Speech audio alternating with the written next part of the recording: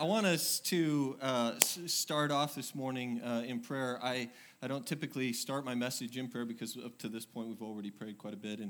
But today's topic, it hits home, I think, for a lot of us. And I was hoping that maybe we could just begin to prepare our hearts for God, what God wants to speak to us. This is going to be a challenging one, I know, for many of you. And so could we just do that? Could we start off? It's been a crazy morning for me. I don't know if it's the weather. You know, it's like 80 degrees last week, 30 degrees this week. It's awful. But I have officially become a Texan where I go out, and if it's below 50, I'm like, what is wrong with this weather? It's awful. I came from Oregon, and, you know, you would think I'd handle it, but I don't. I got a sweater on. I got a jacket on. I got long underwear on under this. I'm serious. Don't picture it, but it's true. Definitely let's start off with some prayer. Father, we prepare our hearts for what you want to do in us. God, in all of these weeks of this series, they've been equally as challenging, but today, as we talk about relationships and we talk about those who have hurt us and those who we have hurt, this can be very, very difficult and touchy. And so, Lord, I pray for all of us that our hearts would be open and receptive to the transformational work that you would do in our life today. That the enemy of our soul would invite us to leave from this place the same way that we walked in. And yet your heart for us is to leave transformed and healed from the hurt of our past. So, Lord, today we give it to you, and we trust you. And we trust that what you want to do in us is going to bring life and life abundantly. In Jesus' name, amen. Amen. Well, we're in this series on freedom, and over the past 4 weeks now, or 5 weeks, is that right? 4 weeks? This is week 5. Is that right? Is this week 5? This is week 6. See, I've lost track. I took math for ministers, so, you know, I can only go so high. In fact, they teach you in Bible college, don't do a series more than 4 weeks because you lose track. So this is an 8-week series. This is week 6. So in the past 5 weeks, we've taken the word recovery, and it's based upon a book called Life's Healing Choices, and we've used the word recovery as an acronym. And just as a refresher for those of you who may not have been here in the past few weeks, or for those of you who have, it's in your notes. The first week we realized that we're not God, that we just recognize that although we may want to control everything, we may want to control our life and our future and all of that we are not God. And then second week we earnestly believe that God exists, that I'm not God, but there is a God, and he's the one that gets to control everything. He's the one that gets to rule and lead my life. When I consciously commit all my life and will to Christ's care and control. And then we openly examine and confess our faults. I know it's difficult for us to evaluate and take an inventory of our life, but that when we when we openly examine and confess those faults to God, to myself, and to someone I trust, that's when healing begins to take place. And then voluntarily submit to every change that God wants to make in my life. So we're going to get into the other E on the acronym. Before we do that, I wanted to tell you a little bit about, have you ever noticed in the newspaper, if they print something that's a mistake, they'll often come back with a correction. So there's these correction sections of the newspaper, and it's interesting to me. I don't know if anybody ever pays a whole lot of attention to them, but some of them are pretty funny. There was one that it was a headline on an item on the February 5th edition of the Inquirer Bulletin. It incorrectly stated stolen groceries. What it should have read was homicide. You know, because they're similar. Due to incorrect information received from the clerk of court's office, Diane Merchant, 38, was incorrectly listed as being fined for prostitution. The change should have been for failure to stop at a railroad crossing. You talk about changing someone's life, right? They're like, hey, Diane, I was reading the newspaper the other day, and you got some hurts, habits, and hang-ups that you want to talk about? Okay. But every now and then, sometimes in their attempt to make amends and correct the wrong that they've done for somebody, they actually make it worse. Like a recent article, they referred to the chairman of the Chrysler Corporation as Lee Lakuku, which was incorrect. His real name is Lee Lakaka. Like, yeah, you could have just left that and not made it worse. I don't even know if I can say that in church, but I did. So what the newspapers are trying to do is they're trying to make these corrections, and they're trying to make right something that they've wronged. And that's what this step is in the road to recovery. I was trying to make it a little bit light at the beginning because, honestly, it's not light for the rest of the message. So, typically we try to interject some humor here and there. Today isn't going to be that. It's the other letter E in the acrostic, and it's evaluate all my relationships. And this is in your notes. To offer forgiveness to those who have hurt me and make amends for harm that I've done to others. And then there's an exception to this step, except when to do so would harm them or others. This is based on the passage of Scripture from Ephesians chapter 4, verse 31 and 32. Get rid of all bitterness, rage, and anger, along with every form of malice. Be kind and compassionate to one another, forgiving each other, just as in Christ God forgave you. So there's this step, and there's obviously two parts to this step. First, forgive those who have hurt you, and then second, make amends for those in whom you have hurt. And so we're going to cover both of those topics this morning, but the first thing that I want to address is the question, why should I do this? Why should I step into this place of forgiveness for those people who have hurt me in my life? And the simple answer, or the first part of the simple answer, is because God forgave you. And if God has forgiven me, I should be able to forgive others. Colossians says, never hold grudges. Remember, the Lord forgave you, so you must forgive others. When I remember how much God forgives me, it makes it a whole lot easier to forgive other people. And I'll never be asked to forgive anybody else more than what God has forgiven me. See, when we have a hard time forgiving other people, it's usually because we don't feel forgiven by God. Because people who feel forgiven find it easier to be forgiving. The second reason is because resentment doesn't work. It just doesn't. It's unreasonable. It's unhelpful. In fact, it's even unhealthy. If you look at the life of Job in chapter 5 of his chapter, it says, to worry yourself to death with resentment would be a foolish, senseless thing to do. It would be foolish. He says resentment is foolish because it's illogical. Ecclesiastes 6:9 says it's foolish to harbor a grudge. It's irrational. It's a waste of energy. It's a waste of your time. It's unreasonable. And then in chapter 8 of Job's chapter, he says you're only hurting yourself with your anger in Job 18:4.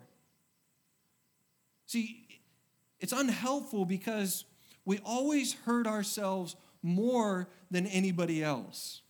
When you get angry or resentful towards somebody, you don't hurt them, you end up hurting yourself. You're worrying, you're stewing, you're spewing about this thing that happened, and it's not bothering them. It's not affecting them because they've probably already forgot about it. Somebody that hurt you 20 years ago, 30 years ago, and you're still stewing about it, they don't even remember that it happened. Resentment cannot change the past. It cannot correct the problem. It doesn't change the person. It doesn't even hurt that person. It only hurts us. It makes us miserable. Does it make you feel any better in your life when you have resentment and bitterness and anger? I've never talked to anybody in my office that sits down and says, Ryan, I've got so much resentment and so much bitterness in my life, and it just makes me happy. It just brings so much joy into my life. That never happens. The most unhappy people I know are those who are carrying this grudge, and it's unreasonable and it's unhelpful. In Job chapter 21, it says, some men stay healthy till the day that they die. Others have no happiness at all. They live and die with bitter hearts. Research has shown that the unhealthiest emotion that people can have is resentment. It's like cancer. It just eats at you from within. Have you ever said to anybody, you know what, this guy, this person, this woman is a pain in my neck? It's because they literally can cause a pain in your neck, right? That statement is, although more or less an analogy of something, it actually can be true that to your health, resentment and anger and bitterness can cause unhealthy things in our life. Dr. S.I. McMillan wrote a book that showed that the two greatest causes of the physical problems in your life are guilt and resentment. He said it's not so much what you eat, thank you, Jesus, it's what eats at you, right? It's what eats at you inside. It's this resentfulness. It has physical consequences. It has emotional consequences. It leads to depression. It can lead to additional stress in your life. It can lead to fatigue because nothing drains you emotionally more than bitterness in your life. And I don't think there's anybody in this room that's ever experienced resentfulness or bitterness or anger in their life that would disagree with that. It's just tiring. It's tiring and it wears us out. When we think of that person or that former girlfriend or that former boyfriend or husband or wife, that person who embarrassed you in school or that parent who never told you that they loved you, that person that you were dating and just dropped you, didn't even bother to call or even explain anything. It just drains your body of energy. It prolongs the hurt. We have to get to a place to where we can forgive those who have hurt us. If not for them, like for our own sake, for our own health, for our own well-being. Listen, we live in a community that is all about health. I see people running all the time, and I think, I should go running. And then I don't. But they're all about health. You want to be healthy, begin with forgiveness. And then third, because I need forgiveness in the future. Mark chapter 11, verse 25, when you are praying, first forgive anyone you are holding a grudge against, so that your Father in heaven will forgive your sins too. Resentment blocks feeling of God's forgiveness in our life. The Bible says that we cannot receive what we're unwilling to give. It's dangerous to pray the Lord's Prayer where it says, forgive us our debts as we forgive our debtors, because now all of a sudden we're saying, okay, as much as I've forgiven other people, God, I want to receive your forgiveness in my life. That's dangerous. We need to forgive other people because God's forgiven us. Because resentment doesn't work, and because you need forgiveness in the future. You don't want to burn the bridge that you've got to walk across. Forgiveness is a two-way street. A guy came to John Wesley one time and he said, I can never forgive that person, never. And John Wesley's response was, well, I hope you never sin, because we all need what we don't want to give. So how? I mean, it's one thing to say, well, hey, we need to forgive people. Turn the other cheek. Just be loving people. We're Christ followers. We need to love people and forgive them. But how? How do we do that? Well, number one, in your notes, we have to reveal our hurt. We have to admit it. We have to let it out. We have to be honest. We have to face it. We can't get over our hurt unless we're willing to admit that we've actually been hurt in the first place. I don't know why. I think it's probably a pride thing. I think it's a facade that it's, hey, we want to keep this mask on, or this facade that says, you can't hurt me. Oh, yeah, that thing you said about me, it doesn't hurt. But words hurt. And we are hurt.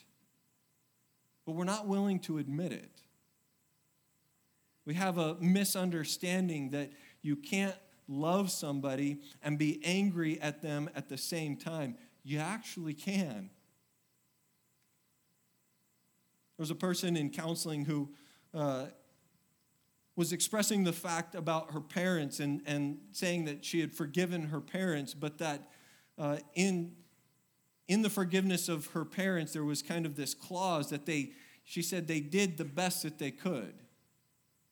And in further conversation, it was discovered that the reality was that she had never forgiven her parents. She was just using that phrase, they did the best that they could, as kind of this excuse to continue to be angry at them, when in reality, as a parent, you know that we can't do the best that we can, right? I mean, we're human. We are going to make mistakes. The goal is to not screw up our kids the best possible. Right? I'm not saying that we can't try. I'm not saying that we work at it. I'm not saying that we don't use biblical principles to raising our children. But at the end of the day, we are not perfect. And there will be something along the way that messes things up. And in this case, this woman was in denial. The reality was she couldn't admit that it was possible that her parents could hurt her, when in reality, they could. You can't forgive what you don't own up to. You can't forgive what you can't admit to. The people have hurt us. So you got to first reveal that you're hurt. You have to admit it. You have to put it down on paper. You've got some options when it comes to hurt. You can repress it. You can pretend that it never happened. It doesn't exist. You can ignore it. You can push it out of the way. But I'm telling you that never, ever, ever works. It always pops up in some form of compulsion, hurt, habit, hang up, all of the things that we're talking about. That resentment will spring up at some point. We can say it's no big deal. It doesn't matter. Right? We've said that. It's not that big of a deal. They did the best that they could. No, they hurt you. They hurt you. And we have to confess it. We have to admit it. I've had people say, I'd really like to close the door on my past. I'd like to get closure so this person doesn't hurt me anymore. I say, great, but there's no closure without disclosure. You're never going to have closure unless you're willing to admit that there's actually closure that's needed. You have to reveal it. You have to own up and say, that hurt, and it was wrong. So what do? We make a list. We don't like it, right? Because when we start making a list, it means actually we're admitting it and we're putting things down on paper. But we make a list of all of those who have harmed us, what they said, what they did, what they thought. And you begin to put it down on paper and you get it in black and white and you begin to take a look at it, and it's no longer this fuzzy thing from my past that I resent, but it's actually specific. Think about the teacher who embarrassed you, the parent who said you'll never amount to anything. You're a failure. The former relationship that was unfaithful to you, you just write it down and you reveal your hurt. Number 2, you release your offender. You let him go. You stop holding on to the hurt. You say, well, how do I do that? How do I release the offender? You do it by forgiving them. It's the only way you can actually release them. You don't wait for them to ask for forgiveness. If you're waiting for somebody who has hurt you to ask you for forgiveness, you are going to be waiting a very, very, very long time. God has forgiven you, and that's why you need to come to a place of forgiveness.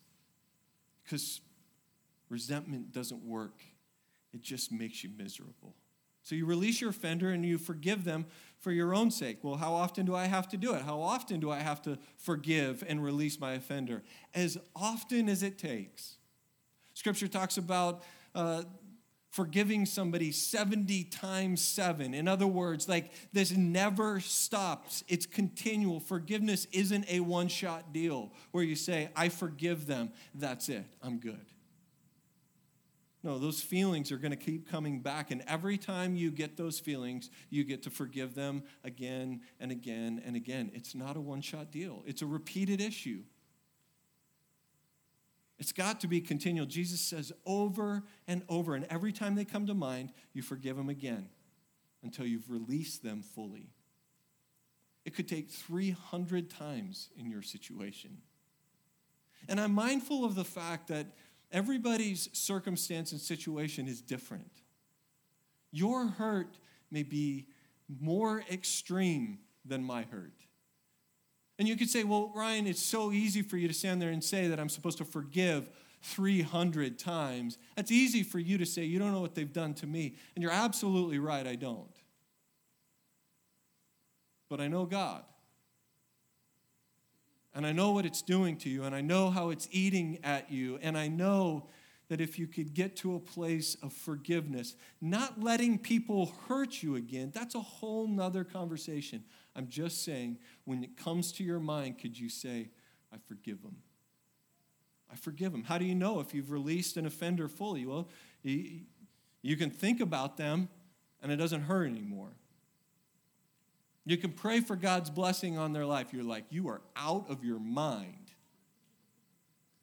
You get to a place where you've released them when you can pray for them and pray a blessing over them. You release them when you can look at them and begin to understand their hurt rather than focusing on how much you hurt.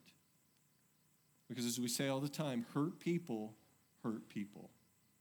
And you begin to understand, you keep forgiving them until you think of them and it doesn't hurt anymore. You say, well, how do you forget a divorce? How do you even get past something like that? You can't, but you can get rid of the pain. You may not be able to forget about it, but you can get rid of the pain. You can let go of it. In releasing the offender, it's not always possible. It's not even always advisable, by the way, for you to go back to somebody who has hurt you. Their circumstances may have changed. Maybe your parents hurt you. They didn't even know that they hurt you, but maybe that your parents hurt you. And for you to go back to them 40 years later, say, I want to talk to you about some things. It will blow them away. They won't even know what you're talking about. And so circumstances change. People change. Some people have remarried. Some people have moved away. You don't even know where they are. Some people have even passed. People who have hurt you are no longer with us, and so there's no way that you could ever go back and forgive them. Like, there's no possible way. So what do you do in those circumstances? It's called the empty chair technique, where as crazy as it sounds, you sit a chair there, and you write a letter, and you begin writing a letter that you never send, FYI, and you don't put it on your phone to where you could accidentally text it to somebody. You just write it down like with a real pen and real piece of paper, and you begin to write it, and you sit there, and to that empty chair, you talk about how you've been hurt. And you release them from the pain that they've caused you. You say it to the chair. Another way to do it is to just write it down and get it down on paper. One of the things that we did actually in an exercise like this is we had a couple of our elders come up front here in like a conference that we were doing, and we gave people the opportunity that never had a chance to forgive their parents of something that had taken place in their life. And they came forward, and to each of this husband and wife, they were able to speak. There's an older couple. They were able to say, I forgive you for what you did in my life. I mean, I put our elders into a spot because they didn't do anything. They're innocent in this situation, but they come up and they just received everything that people had, the hurt that had been caused to them, and they just embraced them and loved them and cared for them. It's like finding somebody who's maybe older, somebody who you can trust, who know, just be able to speak it and be able to confess it and say, that hurt me. And do it for your own sake. You release them so that you can experience freedom in your life. And number 3, we have to replace our hurt with God's peace. Let the peace of Christ rule in our hearts. You say, how? How can I have peace? It's not fair. If I forgive them, then they get away with it. That's what we think, right? But the reality is they don't. God's going to settle the score. He's going to take care of this. He's going to handle the situation. And as difficult as it is, because most of us think that we are God, right? We think that we are better at handling this situation than He is. So we realize that we're not God. We earnestly believe that God exists. And we trust God to handle these situations. And He will. He is a just God. He is a fair God. God's going to settle the score. The Bible says that one day God will settle the score. And He's going to call into accounts. He's going to balance the books. And one day He's going to have the last word. So let God have the last word. He'll take care of it. It's why we believe in heaven and a hell. Jesus talked more about hell than He did even about heaven. But if there's not a hell, then people like Hitler get away with it. Right? They go scot-free. And that's not fair. But we serve a fair God and a just God. And the Bible says that there will be judgment, so we release them. And in the meantime, you focus on God's peace rather than trying to get even. Let the peace rule in your heart. Now, that being said, that doesn't give you permission to whoever's hurt you or offended you to go to them and say, let me tell you about hell, right? Or to say to them, why don't you go to, right? Like, no, let Him take care of this in your life. Because the fact is that relationships, maybe more than anything else, relationships can tear our heart into pieces. It can rip it apart, but God can glue those pieces back together. He can surround it, He can cover it, and He can put peace over the pieces of our hearts. We have to release those who have hurt us so that God can do some repair in our heart. But there's a second half to this. So we forgive those who have hurt us, but we also, the second half is in this step is to make amends to people that we've hurt.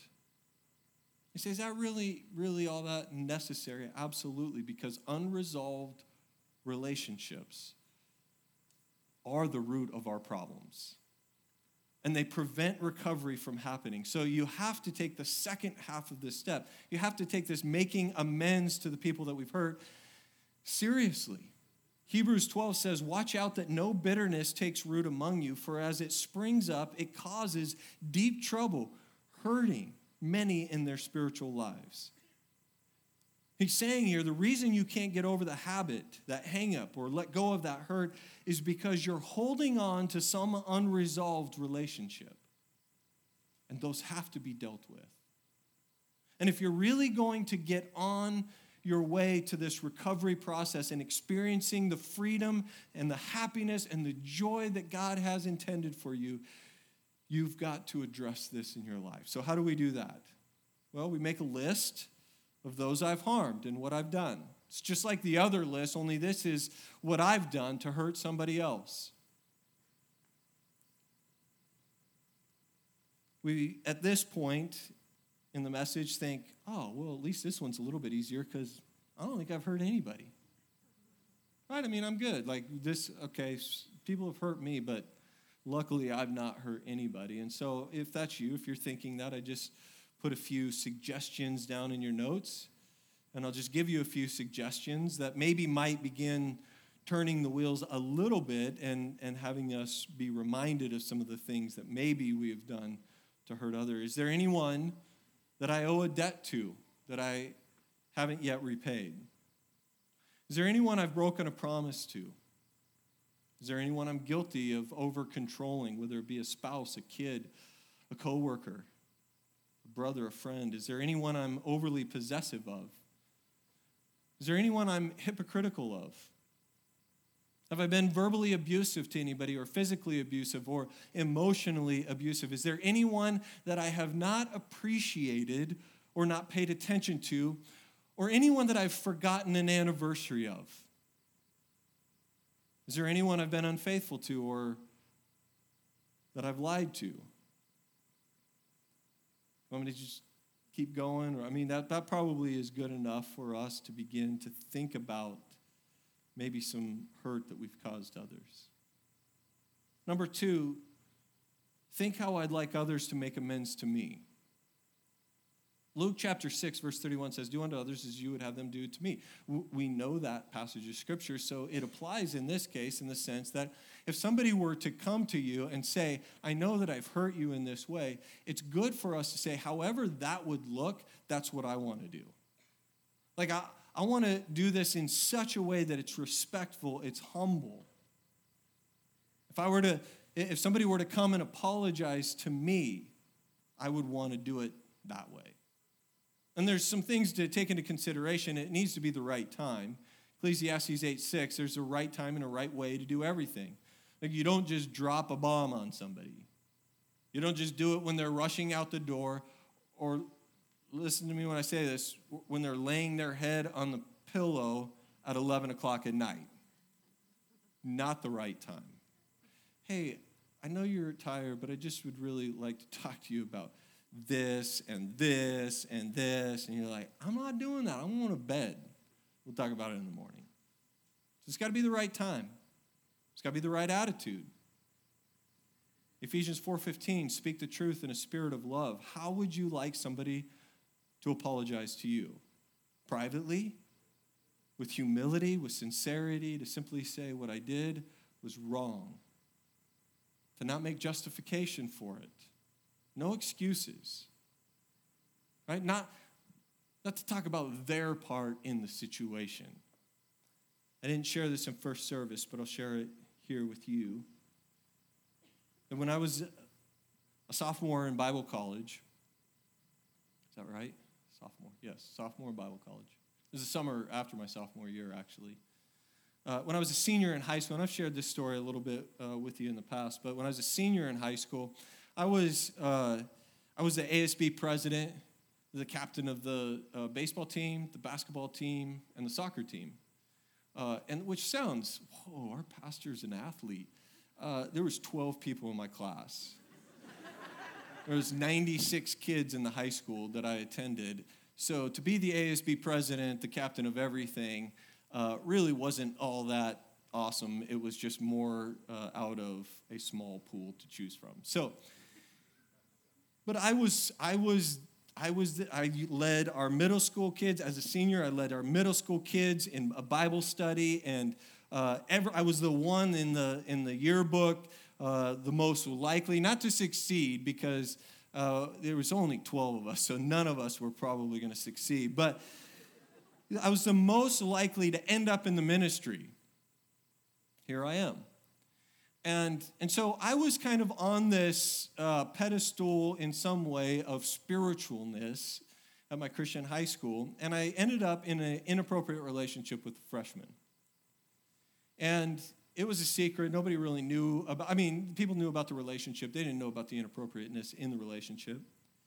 And she was a freshman. I was a senior. I graduated from high school. I broke it off after I graduated because now I'm in Bible college. I don't want a freshman girlfriend. And I was rude about it. I didn't treat her appropriately and just ended it. Fast forward to the summer after my sophomore year in high school, and what I thought was a secret I was going to take to my grave, she wasn't going to take to her grave. And she talked to her parents, as she should have, about our relationship. She first talked to the high school pastor, who was a very good friend of mine, still a good friend of mine. He called me while I was on my way home and said, hey, I want to meet with you and talk to you about this past relationship. I thought it was in the past. I had dealt with it between me and God, but I hadn't dealt with it between me and her. I hadn't dealt with it between me and anybody else that I would have hurt. And so he calls me, and I meet with him, and he basically says, you need to deal with this and address it. Well, she had told her parents. Her parents went to my dad, who was a pastor in a small community, and met with him. I get a phone call from my dad. I want you to come to my office, which was not a regular occurrence in my household, where he would call me on the phone and say, I would like you to come and meet with me in my office. He closed the door, which was never a regular occurrence, and begins to proceed to tell me, ask me if it's true. I confessed that it was true. And I had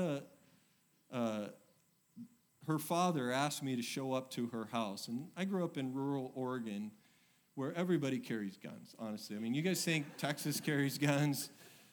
They carry guns up there. And so he invited me to come out to his house. He didn't really invite me. He told me, I want to meet with you. And so I met with him and his wife, her mom and dad, and proceeded to sit there in their living room while they yelled at me that I had raped their daughter.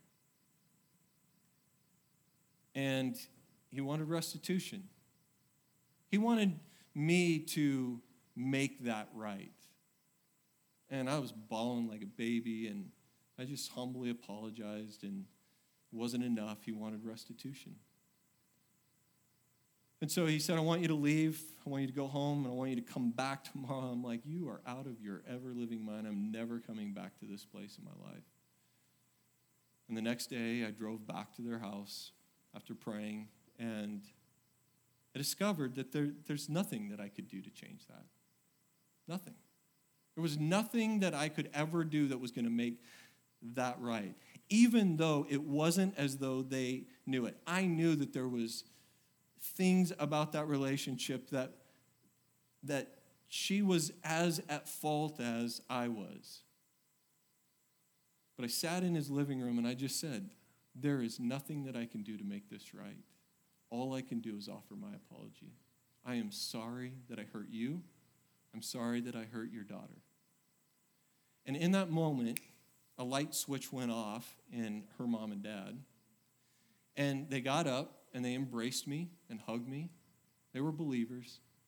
And you wouldn't have thought it the previous day, but that day they were believers. And they hugged me and they said, we forgive you. We give you grace. And I don't know how to explain this other than the fact that in that moment was the very first time. I had been raised in the church. I had grown up. I knew all of the answers, but it was the first time that I had ever experienced true forgiveness and grace in my life. And because of their forgiveness and because of them showing grace to me, I now know how to forgive. And that sounds terribly arrogant, I'm sure. But I wouldn't wish that on my worst enemy, but I would say this, I wouldn't change it for the world because of the forgiveness that I received. So when we come to people, we don't come with this attitude. I could have come in and said, well, your daughter did this, and she was like this, and all of these things. And instead, I just pushed all of that aside and came in with a humble heart and said, I am responsible for this. We have to come with a sense of humility. We can't justify our actions. We do make restitution where possible. But if not, we just come in and humbly say, there's nothing I can do. If you owe somebody money, pay them back. Do the best that you can to pay them back because it gives you freedom and confidence. If you have wronged somebody, do whatever you can to make it right.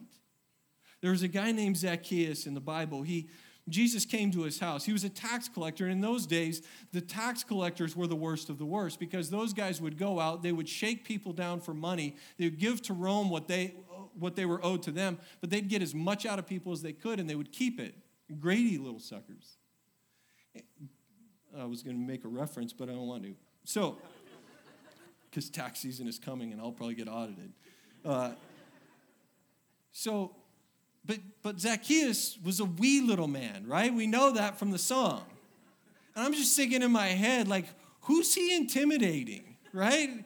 He's like shaking people down, give me all your money. I'd be like, what? You're out of your mind. I'm not giving you anything, right? But the people were scared of him, and they thought he was the worst. And that's who Jesus went to. And in that moment, in his house, having a meal, Zacchaeus had his life completely changed. He was changed when he met Jesus. And he said, Lord, I'm going to go out and I'm going to restore, not just give back everything that it's owed. I'm going to give back 4 times what I took from people. And he worked and he worked and he worked to pay people back. And Jesus looked at him and said, salvation has come to this guy. In other words, this guy means business. He's not just talking the talk. He's actually putting, no pun intended, putting his money where his mouth is. He made restitution whenever necessary. Now, the more serious your offense, the less likely you're going to be able to make restitution. There are some things that you just can't restore, that you've taken away from other people. It's the circumstance that I was in as a sophomore in Bible college. But with the right attitude, you can say, I'm sorry, I was wrong. I don't deserve your forgiveness, but if there is any way that I can make amends to you, I will do it. And you leave it at that. The third thing is it appropriate. Proverbs says, thoughtful words can wound as deeply as any sword, but wisely spoken words can heal. There are some situations where it would just be unwise to contact the one that you've hurt. The qualifier on this step is except when to do so would harm them or other people. In some situations, you wouldn't want to go back to it because it would just open up a whole other can of worms. You would potentially hurt some innocent party in the process. You don't want to go back to an old girlfriend who's now married, right? That's going to be problematic. It's going to hurt somebody who wasn't even a part of that situation. You don't want to do that. There's an innocent party in the situation, and if you are involved in some kind of affair, you don't need to contact that person. So what do? You use the empty chair technique. And you can say all you want, that sounds so childlike. That sounds so ridiculous. I'm going to go sit in front of an empty chair. I'm just going to say, is it working out for you not doing that?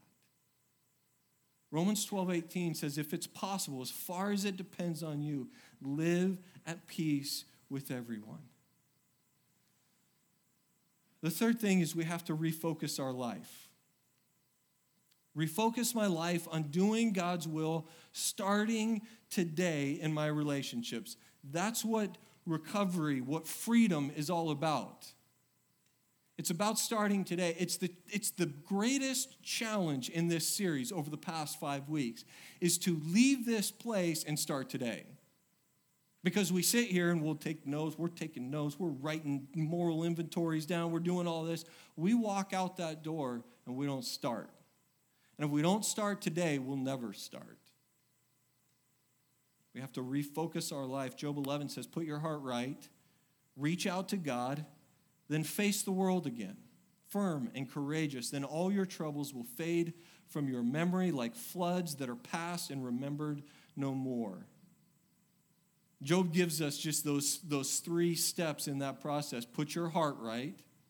In other words, release and forgive people. Reach out to God. Ask Christ in your life. Say, Jesus, come into my life. Reach out to him. Because here's the thing is you can't manufacture enough forgiveness for all the times you've been hurt or you're going to be hurt. You have to have a resource. You have to be able to tap into something other than yourself. And it's Jesus Christ.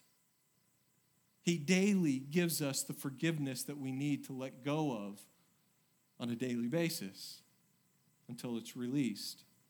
You reach out to God and he gives you forgiveness you thought you couldn't do. And then 3, Job says, face the world again. You don't withdraw. You don't hide in your shell. You resume living. You take chances. See, the greatest damage that hurt does to people is it causes them not to trust anyone. And so they put up walls. Maybe you can identify with that now you won't let people get close to you. You have this wall in between you and the world because you've been hurt, legitimately hurt, and you've never forgiven.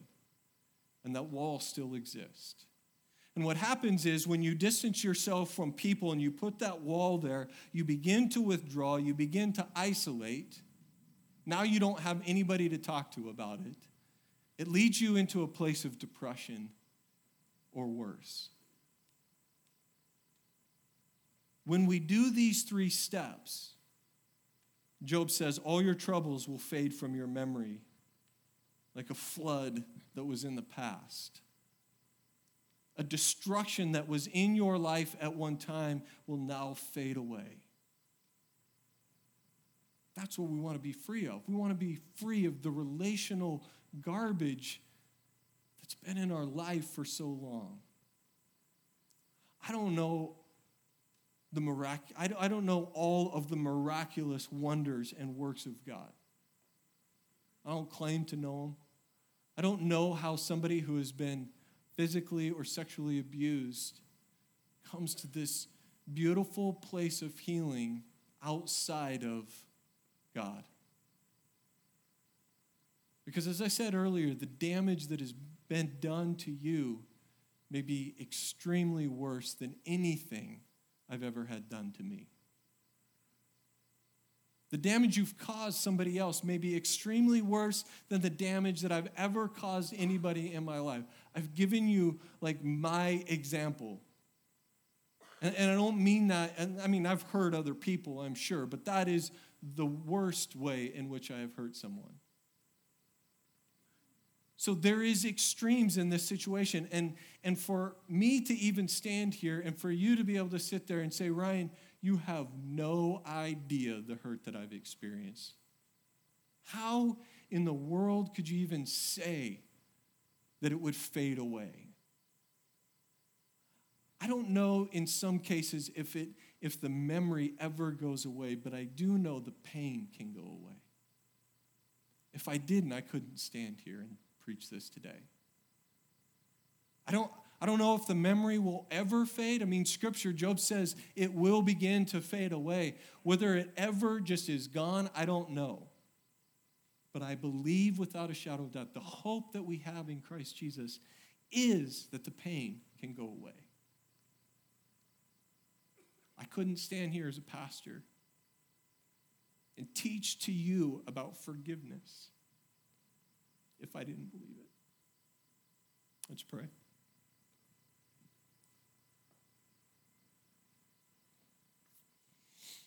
Father, this is a challenging one. I mean, they're all challenging in their own ways. But I think this is maybe one of those ones that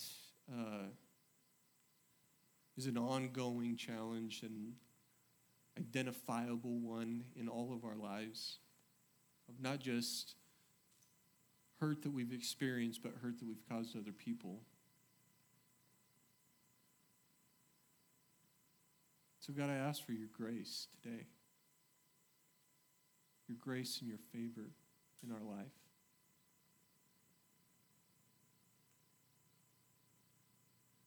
That even in the midst of this message, that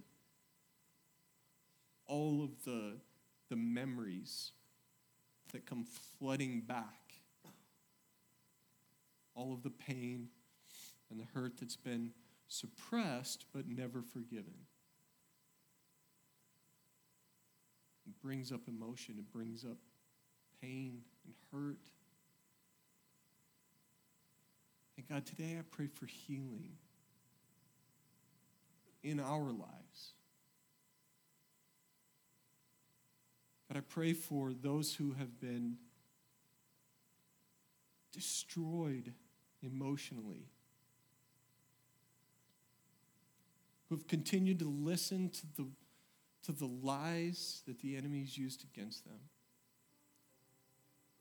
And God, that today they would experience the promise of you. The promise of forgiveness, the promise of releasing, the promise of being done with that once and for all. It's hard. Just as you're praying, I'd invite you to begin to write it down on your notes.